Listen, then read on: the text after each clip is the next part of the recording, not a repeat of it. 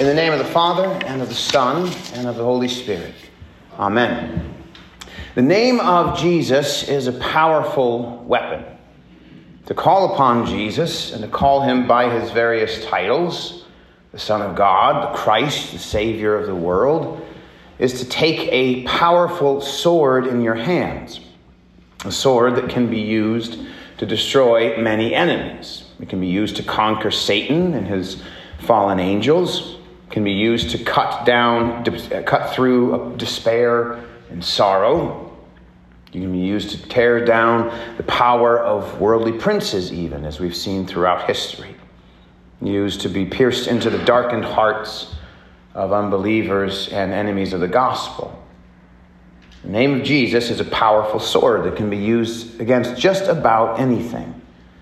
But, of course, one thing that it can't be used against, that the name of Jesus can't be used against, is Jesus himself. You can't pick up the sword of his name and use it to destroy him, which also means that no one can pick up the sword of that name and use it to destroy those who belong to him. This is something the demon in our gospel text for today learns firsthand. Although that term learns is, I suppose, not terribly accurate, since I'm not entirely certain that the demons are actually capable of learning anything, but you get the idea. So here Jesus is teaching in Capernaum in this synagogue, and this unclean spirit identifies Jesus, calling him the Holy One of God. So this is a phrase that's fairly similar to the Holy One of Israel, which is one that's used oftentimes by the prophets in the Old Testament in reference to the promised Messiah, the Savior of the world. It's also the same phrase that Peter uses to describe Jesus in John chapter 6, after saying to him, "Lord, to whom shall we go? You have the words of eternal life." But, of course, when the demon utters this phrase, he's not like Peter here. He doesn't say this out of faith and out of praise. Rather, the demon isn't begging Jesus to be set free from the condemnation it has received. It's in fact mocking Christ. The demon seems to think, if I can utter his name and show him that I know who he is, this will give me some sort of power over him. If I can sneer his title in his face and show him that I'm aware of this plan of salvation that he's come to fulfill, and perhaps I can rattle him, and this will be like ripping the sword out of his hands and using it against him. I'll foul up his plan of salvation and rob him of his own power by using his own sword against him. But as Jesus makes very clear, the demons don't get to speak his name. They don't get to wield the sword against him. And they also don't get to wield the sword of his name against us, which is why Jesus not only silences the demon, but casts it out of the man it is oppressing and possessing. Jesus wants that man to see, just as he wants all of us to see, that his name is indeed the most destructive weapon in the universe. But it only destroys one way. It's a one-way sword that only destroys sin and condemnation, and that never destroys the promises of God or those who receive those promises. The demons, of course, refuse to learn this lesson, and so the same thing is happening to us in the world all the time with those who are under their influence. And we see the same thing constantly happening among those who think like the demons and who foolishly believe the sword of Jesus' name can be ripped from his hands and used against him and his church. There are a number of ways in which this happens. I think if you tally up the number of times in your life when you've been watching TV or movies, or you've been in public and hearing conversation, the number of times you've heard the name of Jesus spoken aloud, the name Jesus Christ. What percentage of those times was that name uttered as a kind of song of praise? And what percentage of the times you heard that name uttered, was it uttered as a curse? It's a pretty bad ratio in favor of faithfulness in the world. So what's happening with all of that? Why would the world take this most sacred, precious name of our Savior and turn it into a foul, obscene utterance typically one of anger and frustration. Well, it's because under the power of the demons, people want us to believe that the name of Jesus is ultimately powerless, that it has no real ability to save us from anything, that it can be treated as worthless, as though it's not even real, as though it's some kind of toy. And in all of that, the world wants us to think that they can take away our hope and drive us to despair by using the name of Jesus against those who hold him sacred. You'll see the same thing in the way that people often talk about the church, where they try to pit Christ against his church. You've probably heard this quote at some point. It's often attributed to Gandhi, although I don't know if he ever actually said it.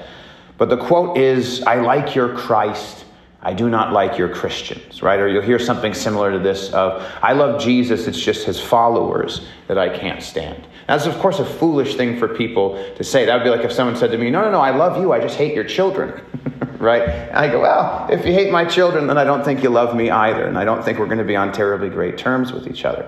Well, what do people mean when they say that? Well, the reality is that they don't mean they love Jesus Christ, the Messiah, the Savior of the world, the Son of God, sent to redeem them from their sins, because they don't believe that.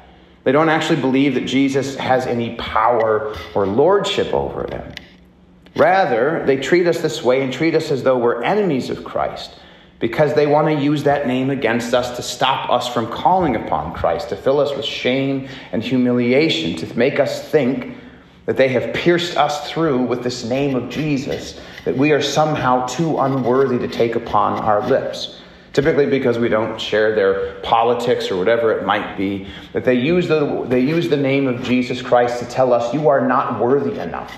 You are not holy enough to speak the name of Jesus. You may not have that name and wield that sword, but we will wield it against you so that you'll stop calling upon that name. It's a silly trick that people pull, but it's oftentimes effective at rattling Christians. And I think the reason this rattles us so much is because this is a kind of outward and audible manifestation of the same trick that the demons often use when they whisper to your heart. Right? So you find yourself staring at your sins in this life, and you're horrified by what you see. You see that you just kept going back to the same transgressions over and over again. You swore that you were going to change, that things were going to be different. And yet here you are once again staring at this pile of your wretchedness. And in that moment of sorrow, the demons worm their way into your conscience and foul up your thinking. And just as they said to Jesus, "We know who you are," the demons look at you and they say, "We know who you are. Look at your sins. How could this Holy One of God love someone so unholy?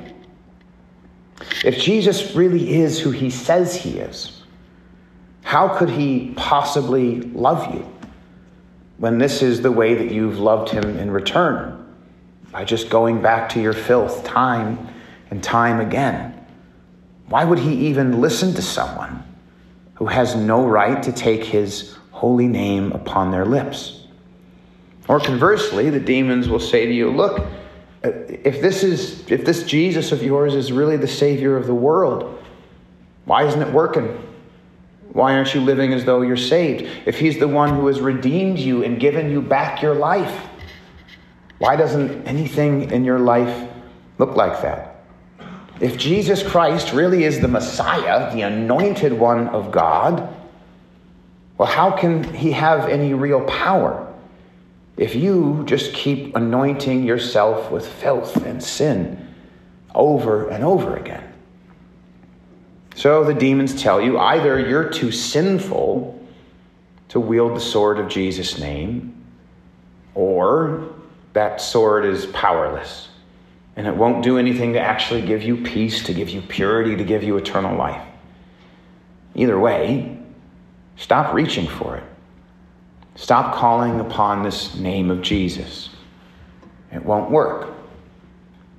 So the demons say, motivated by that same hatred of the light that came into the world through Jesus Christ. But as Jesus showed us in our gospel text for today, the demons don't get to speak his name to him, and they also don't get to speak his name to you. They don't get to wield that sword against him or against you. And this is something Jesus showed us again in his interaction with the chief priests throughout the Passion, right? So throughout his Passion, the chief priests are acting under demonic influence, and they're trying the same trick. They're trying to take the name of Jesus and use it as a weapon to destroy him. And they do this in particular by insisting that Jesus tell them plainly whether or not he is the Christ. Even though he's performed 1,000 miracles at this point that they could see and point to that show he's the fulfillment of all of the scriptures. Well, that's not what they're interested in. They don't want an answer to that question. They haven't been waiting with anticipation for the Lord to fulfill his promises. Rather, that promise of the Son of God, they want to use that name and that title like a sword, but not so much a sword of battle, but like a family heirloom that's far too sacred of a thing to touch. We've all had family heirlooms or fine china in our homes like that we never had an occasion that we were holy enough to use them for. Right? And so they want to set this up so that this is such a holy thing that Jesus can't touch it. And if he tries to touch it, if he does in fact affirm that he is the Son of God, then they can take that sword that he's reaching out for and they can pierce him with it and put him to death for blasphemy. They can finally be rid of him. That's their plan when they take up this name of Jesus, when they ask him if he is indeed the Son of God. But Jesus won't play their game. He silences the chief priests just as he silences the demons. But in this case, he silences them by being silent himself, by being led silently like a lamb to the slaughter. And there at the cross, Jesus fulfilled his name, Savior, fulfilled his title, Messiah, by wielding a different sword, the sword of judgment, the two-sided sword of judgment and mercy. As his hands were pierced to the tree, Jesus took the sword of divine power in his hand and pierced the serpent and all of his demons. He conquered the one who would not stop reaching for the sword of his name, but could never actually grasp it. So there at Calvary, Jesus pierced the serpent, pierced his judgment into the devil by piercing his righteousness into you. There, Jesus used that sword of mercy to slaughter your sinful nature, to destroy the old man in you, who was unworthy to take his name, and who was unworthy to stand beside him, who was unworthy to be loved by God. But the was unworthy man that you were. You are no longer that man, because there at the cross, with his dying words, Jesus destroyed that sinful man. In his mercy, in his love, he swung that sword and hacked you into pieces. Hacked your sins, rather, into pieces. Everything that made you unworthy to stand beside the worthy one. All of that filth of your own anointing that had caked up upon your flesh and your soul. Jesus diced it into viscera and washed it away in the cleansing flood of his blood. Throughout Christ's ministry, Satan tried with all of his might to wrest the sword from Christ's hand. But at the cross, your Lord revealed that he could not possibly be defeated because the devil was unworthy to wield that sword. And with his final breath, Jesus took the final swing and slaughtered the serpent. And on the third day, he picked that sword back up, stood before you, and swore that Satan would never be able to use the sword of his name against you. So as I mentioned before, when Jesus cast out the demon from this man in Capernaum, he didn't do this simply to show the demons that they could never use Jesus' name against him. He also did this to show the demons that they could never use the name of Jesus against that man or anyone else who belongs to his Lord. It's just as the demons can't wield the sword of Christ's name against Christ. They can't wield it against the faithful. So in this great and wonderful moment, Jesus is boasting of his power over Satan.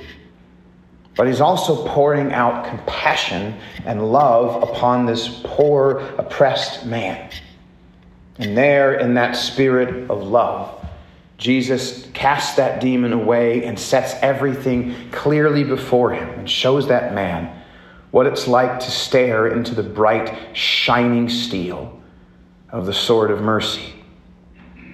Jesus wanted that man to see salvation glowing from the sword of his name, and to see that that man was now worthy to take that sword into his own hands. Today, Jesus wants you to see the same thing.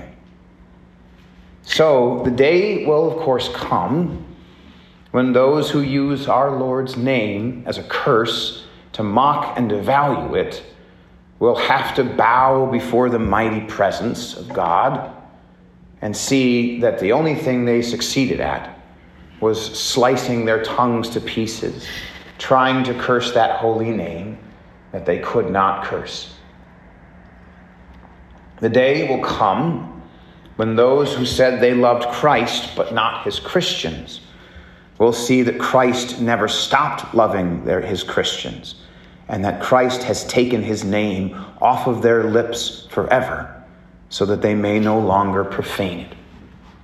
And on that day, they will be forced to watch our Lord standing before his faithful as he eternally crushes and slaughters all of the lies and deceit of the proud.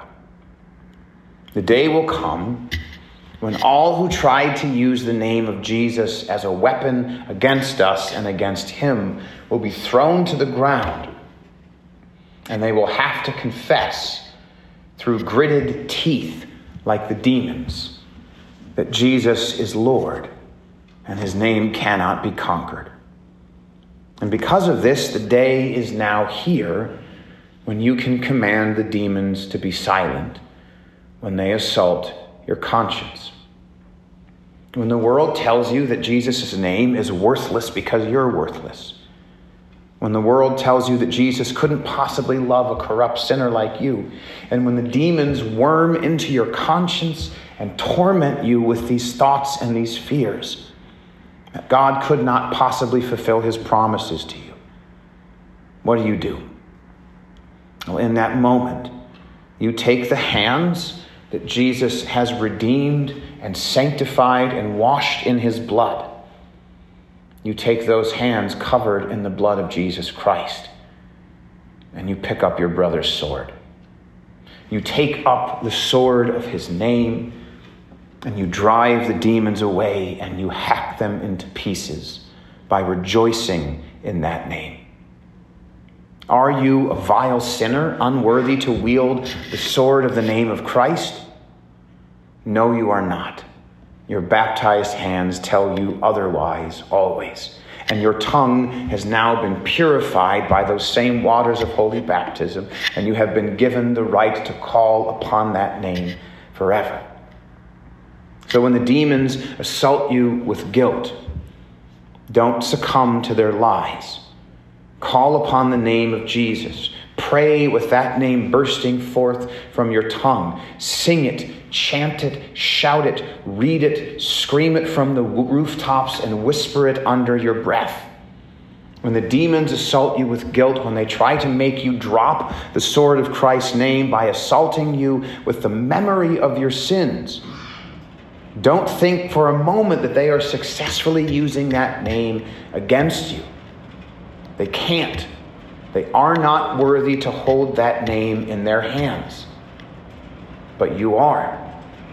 So hold that name and swing it and hack the demons to pieces by speaking the name of your brother who gave up his life for you, your brother who will always love you, who will always cherish you, and who right now protects you with his salvation, just as he always will. The name of Jesus Christ is the most powerful weapon in existence. It is the most destructive sword ever swung. But it is a one-way sword, thanks be to God. The demons cannot use it against Christ or against you. But Christ always can and always will use it against them. And he will always use that name to defend you. So put your hands on the hilt and don't be afraid. The sword and the name is yours forever.